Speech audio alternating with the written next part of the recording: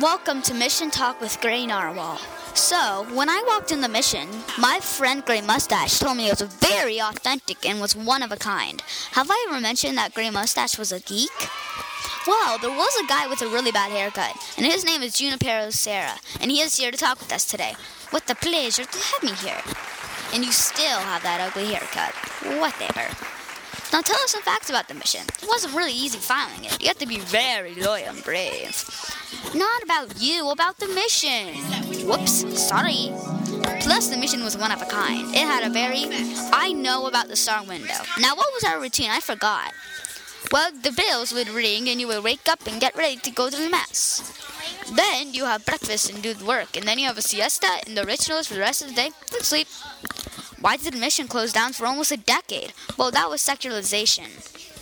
Secularization is when the government closed down and the mission sold them to wealthy landowners, but eventually they reopened.